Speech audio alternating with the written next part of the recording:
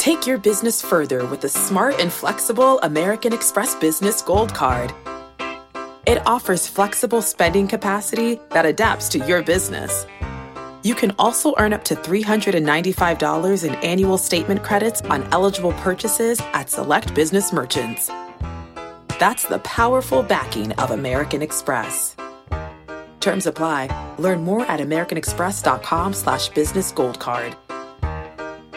And now, a word from our sponsors at Betterment. If you're listening to my show, you're looking for tips on how to work smarter, not harder. And let's be real, you're already working hard to earn your money. But how do you make sure that your money is working hard for you? Here's how. With a Betterment automated investment and savings app, your money will go to work. They've got technology that will provide you with advanced tools, and they're built to help maximize your returns, not to mention your time. They have expert-built portfolios of low-cost exchange-traded funds. You know I love those exchange-traded funds. There's automated investing technology, and as part of that, automated rebalancing. Many of you have been asking about rebalancing, and it sort of feels like a hard thing to do on your own. With Betterment, easy peasy. They do it for you. Visit Betterment.com to get started. Learn more about high-yield cash accounts at Betterment.com. Investing involves risk. Performance is not guaranteed. Cash reserve offered through Betterment LLC and Betterment Securities. Betterment is not a bank.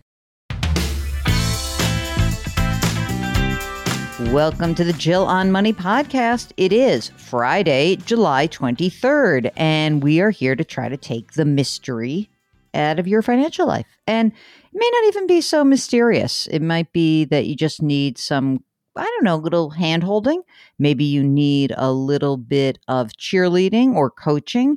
Mark and I are happy to do that. We are both certified financial planners. Oh, Mark, I found it the greatest thing. So, I'm doing this big conference out in Las Vegas for the CPAs, and there's a whole bunch of stuff at the conference that qualifies for CFP continuing ed. That is a huge bonus. So I'm very, very excited about that. So if you're a certified financial planner, you have to do a certain amount of continuing education which is true with many professional designations, not so with securities licenses, I don't think, but certainly with designations like CFP and CPA, and CFA, which is the really hard one. I think that that's one of those things about the credential that is meaningful, not just taking all the coursework and not just that you have to have a certain number of hours in the business to practice as a financial planner, but you need some continuing ed. So I'm a cheerleader for the Certified Financial Planning Board of Standards and the designation, mostly because I have it. If I didn't have it, maybe I wouldn't be such a big cheerleader. I don't know. I think I still would. All right. If you've got a question, shoot us a note. We are both CFPs. Ask Jill at jillonmoney.com. Here's from Tom, who wants to know about using a 529 plan. Jill, thank you for your shows. I have a stepson who insisted on dropping out of high school. He said nothing they were teaching was going to help him succeed in the music producing industry. Almost 19, living at home and only playing with his producing dreams via his laptop. I don't see the progress, but it is what it is. Tom started at 529 years ago when he had some plans to go into the military school. Now everything's gone by the wayside. And he said, I started checking into how to get the 529 plans without using it for education. There is a penalty, but otherwise accessible. I was going to start an index fund for him separately, more of a longer term fund, maybe to show him the importance of starting retirement early and how that might create peace of mind. Who knows if he would actually not touch it for the next 45 years. My question for you, should I just expand the 529 plan with this extra money because of all the collateral 529 benefits, or a separate index for him? I'm historically a real estate guy with rental properties. Haven't broken the ice on doing self-investments with the index funds, though I've been listening to you and several other shows for years. I've heard the basics over and over again. Are there enough collateral 529 benefits to intentionally use the system for something other than what it's designed for? Okay. Or who knows, maybe he'll be able to use it for education or even transfer to his future kids way down the road. Thank you. Mark, should we blow out of the 529 right now? I don't want to give this kid any money, but what do you think? Yeah, I don't think so either. I might keep it. I don't know. He's 19, so a lot can happen. So I'd keep it as is, and I wouldn't add to it.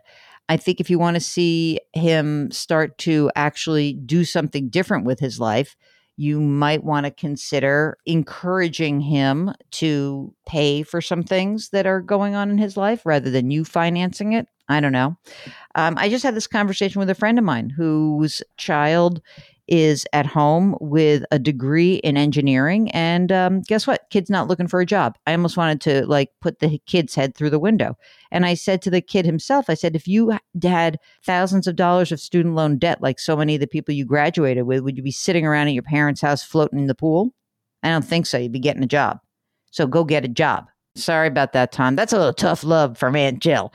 Candace says, Jill, my daughter was in an accident last year, and we are getting close to the final settlement of cash that she will be receiving as a now 18-year-old. I have my own 401k with work, no other outside financial advisor. I'd like to know if you think it's best to invest some of the money online on our own, or if I should shop around for a financial advisor for her. She's going to college. She'd like to have some money for college and invest some for her future. You ready for the amount, Mark? $475,000. That's a lot of money. I think you might want to talk to a financial advisor that you and she could actually talk to both.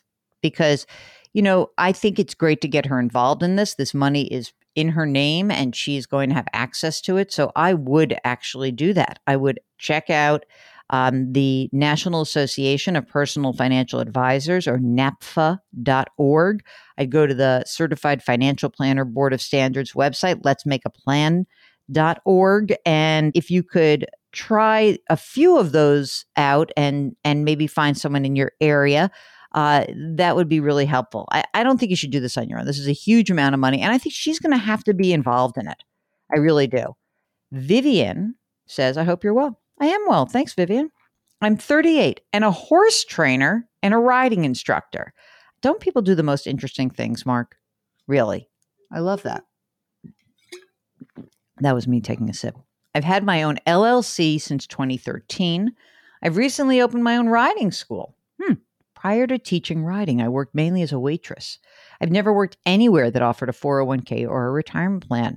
No one ever spoke about it while I was growing up. Nothing. So now I'm getting older. I'm trying to find a plan. I've got $18,000 in savings, $17,000 in investments. In my business account, I've got about $50,000. I cover all of my expenses, and I'm able to put away $500 in my personal savings per month, $600 in my Wealthfront investment account every month. I rent, I'm single, no kids. The only debt I have is my car. I owe $8,000 on it. Working with horses is an amazing job, but a rough one. It's rough on your body, and it's pretty dangerous altogether. I see older people in my profession with no real sense of even how to retire. I don't want to be one of them. Where, how, when, and how much should I be investing? I honestly could buckle down and put away up to $1,300 a month. I don't want to be 70 and still having to work 10-hour days. Yeah. Thanks in advance, Vivian. Okay. Vivian, let's do a couple things. I presume between your savings and the business account, that represents 6 months of your expenses. So, I mean, if it doesn't, I probably would keep the 50 grand in the business account, because it's always a little bit more important to have some liquidity there. But let's try to make sure that your personal savings account has 6 to 12 months of living expenses. And I would say I'd lean towards 12 because you are self-employed. So I want 12 months of your living expenses in your personal savings account. Then in that investment account, instead of the investment account, let's just do a Roth IRA and let's get that going. What I would do is I would take the $600 a month you're putting in your investment account and put it into a Roth IRA and get your $6,000 in there. The other part of it is, when you have a car loan, I don't know what the interest rate is on that. I might start clicking that away a little bit more quickly so that you come into next year with this LLC, with your Roth IRA, and you've got your debt paid down, and you've got hopefully your 12 months of emergency reserve fund. And then, Mark, what kind of retirement plan do we want to put in for Vivian in her LLC? I think that we don't know whether she has employees or not. I'm going to guess she doesn't. What do you think? Right. So Mark makes a good point. I think that what we would suggest is, again, this is next year. You don't have to do it this year. Okay. Next year, we think you should try a solo 401k, presuming you don't have any employees, because you can't have any employees in the LLC to make this work. But if it's just you, a solo 401k, you can do a Roth option. And that would, I think, be the way to go. And then you can start to put a lot of money away into that thing. So let's go with that as your game plan and follow up with us if we missed anything. Andrew is in his early 30s and he's trying to plan for the long term. And he says, I look forward to your show every Saturday. So he listens to our terrestrial radio show when he's 31 years old, defying all demographics. Okay. He's trying to figure out what to do so he can follow what I like best, the FINE plan, financial independence, new endeavor. Okay. Move on to that new endeavor, whatever it may be. And he wants that to happen when he turns 55. He's not married. He's got no kids. Marriage on the horizon. Kids are in their plans. Okay. Not much in the way of debt. 1 year left on a truck loan. He owes $4,000 with a 1.8% interest rate. He refinanced his house, 20-year mortgage at 2.75%. $135,000 outstanding. He shaved 6 years off the duration. Wow. Just $60 extra a month. The house is worth $275,000. It's their forever home. I make around $75,000 a year in manufacturing setting and contribute 15% of my money into my 401k. My employer matches 6%. That's good. He's got $106,000 in his 401k, $120,000 in a Roth IRA, which he maxes out every year, $40,000 in an old IRA rollover, and about $25,000 in cash. You ready for the new twist, Mark? Here it comes. He's the beneficiary of a trust from an uncle who passed away 2 years ago from pancreatic cancer. Oh my God. He's going to receive $200,000 from the trust in the next month, and then another $200,000 when he turns 35, and the balance, which should be about $100,000 when he turns 40. He also inherited a sports car that's worth $65,000. He's considering selling it to make some house renovations, particularly the kitchen. I don't have much in the way of additional savings after our monthly expenses. I contribute $200 to an emergency savings plan. Okay, here's a question. When I receive the money from the trust, should I open a brokerage account, look for rental property, keep some money in cash so I can max out my IRA? Is there anything else I should be doing to get to that point of financial independence? Appreciate what you do. Look forward to your response. He also writes, go Bills. All right. Yeah, go Buffalo Bills. Okay, Mark, what do you want to do number one here? Let's start with before the $200,000. I think he's doing a great job, don't you? I mean, he made $75,000 a year and you're 31 years old. Sounds like you're in great shape. So let's start with that. That's really good. I don't know. Let's see. I think first and foremost, when you get this $200,000, let's get rid of the truck loan, even though I know it seems, not like that high an interest rate, but, let's get rid of it. Then I think next we'll top off whatever you need to top off for your emergency fund, make your Roth contribution in a lump sum. And then what, Mark? You want him to go to this is the same thing as the previous question, which is an 18-year-old who gets this big settlement. What do you do when you get a big lump sum? It is a good time to kind of look at your long-term financial planning. So I don't know where your Roth IRA is and how comfortable you are investing $200,000. If you feel comfortable doing it yourself, then you invest this money much more conservatively. That's number one. Okay. And I think that you would use index funds, low-cost index funds. You'd get an allocation that's more of a 50-50 balance and then go from there. If you think you need some financial assistance or a good long-term plan, then maybe you would look at one of the robo-advisors. It might be that you need some advice, but you don't feel like you want to pay up to get full-blown fancy plan advice one-on-one. Mark, is your sense that Andrew's doing this all himself and that he should just go for it, or do you think he should get some advice along the way? Yeah, I thought the same thing. Now, Mark says maybe you don't sell the car right away. I agree with that. I wasn't thinking it so much about that you want to keep it because, I'm not a car person. I know car people, but I will say this. I don't know what kind of car it is, but I do know that some of these antique cars and these fancy cars out there, like Ferraris, have actually gone up in value. So that's kind of wacky. I'd shop around, and if you really don't care about it, I'd blow it out. Because if it's like some stupid, car that you're never going to use, but if it's a real antique, then you'd want some guidance on that.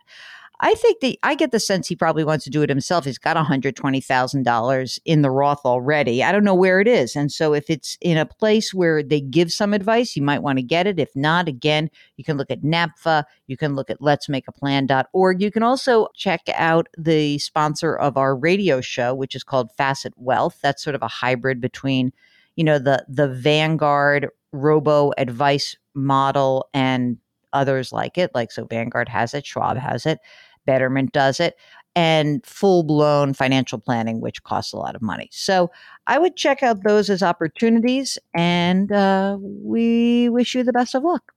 Okay, good. Gail says she's really enjoying listening to the podcast, and she likes the new one too. She says, I'm writing about the new child tax credit payments. I'm trying to predict my 2021 returns. So I think this is where it's going to be a lot of problems. Significant other and I have been living together for 10 years, had a son in 2017, never felt the need to get married. For 2020, I made less than the $75,000 and claimed my son. I cover his health insurance. I have a flexible dependent care account because his father makes significantly more and was at a startup than I do. We figured I'd get better tax breaks. But now, with the craziness of COVID, they eloped. That's fun. February 2021. My husband is now working for a more stable company. He earns over $250,000. I expect to earn a similar amount at my job as a nurse, but now I'm worried about what to do with this $300 a month, which came into the account today.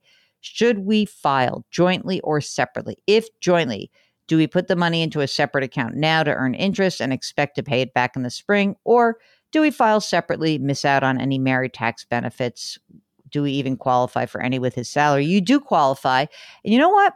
I would file. You don't have to keep it separate. You're going to have to pay the money back, but it's not that much money. It's $300 times 6 months. That's all it's going to be. So keep a few $1,000s extra and you're going to have to pay it back. You're smart to think about it, but a lot of people are going to find that they don't qualify for that tax credit. But you know what you do qualify for? The old child tax credit was $2,000 and it was for married filing jointly up to $400,000. So they'll get that. So maybe they won't even owe it anything back after all is said and done. Just saying, file jointly. That child tax credit's a little nutty the way they divided it up. I know why they did it, because it does make sense if you want people to go out and spend money and have cash flow, but it's quite confusing if you ask me. Okay. It's Jill on Money. That's a wrap. And thank you so much for listening. Don't forget to lift someone up. And you know how you could lift us up today? You could leave us a rating or a review. You can do that at Apple or wherever else you get your podcasts. You can follow us. Don't miss an episode. Don't forget to lift someone up today. Maybe that's us. Oh, let me lift somebody up. Joel Goodman, he composed our music. Mark Talercio is our executive producer. We are distributed by Cadence 13. We especially love the women at Cadence 13. I don't know about the guys, but the two women who work with us, they're fantastic. So hi, Lizzie. Hi, Yenikin. Grit, growth, grace. We'll talk to you tomorrow.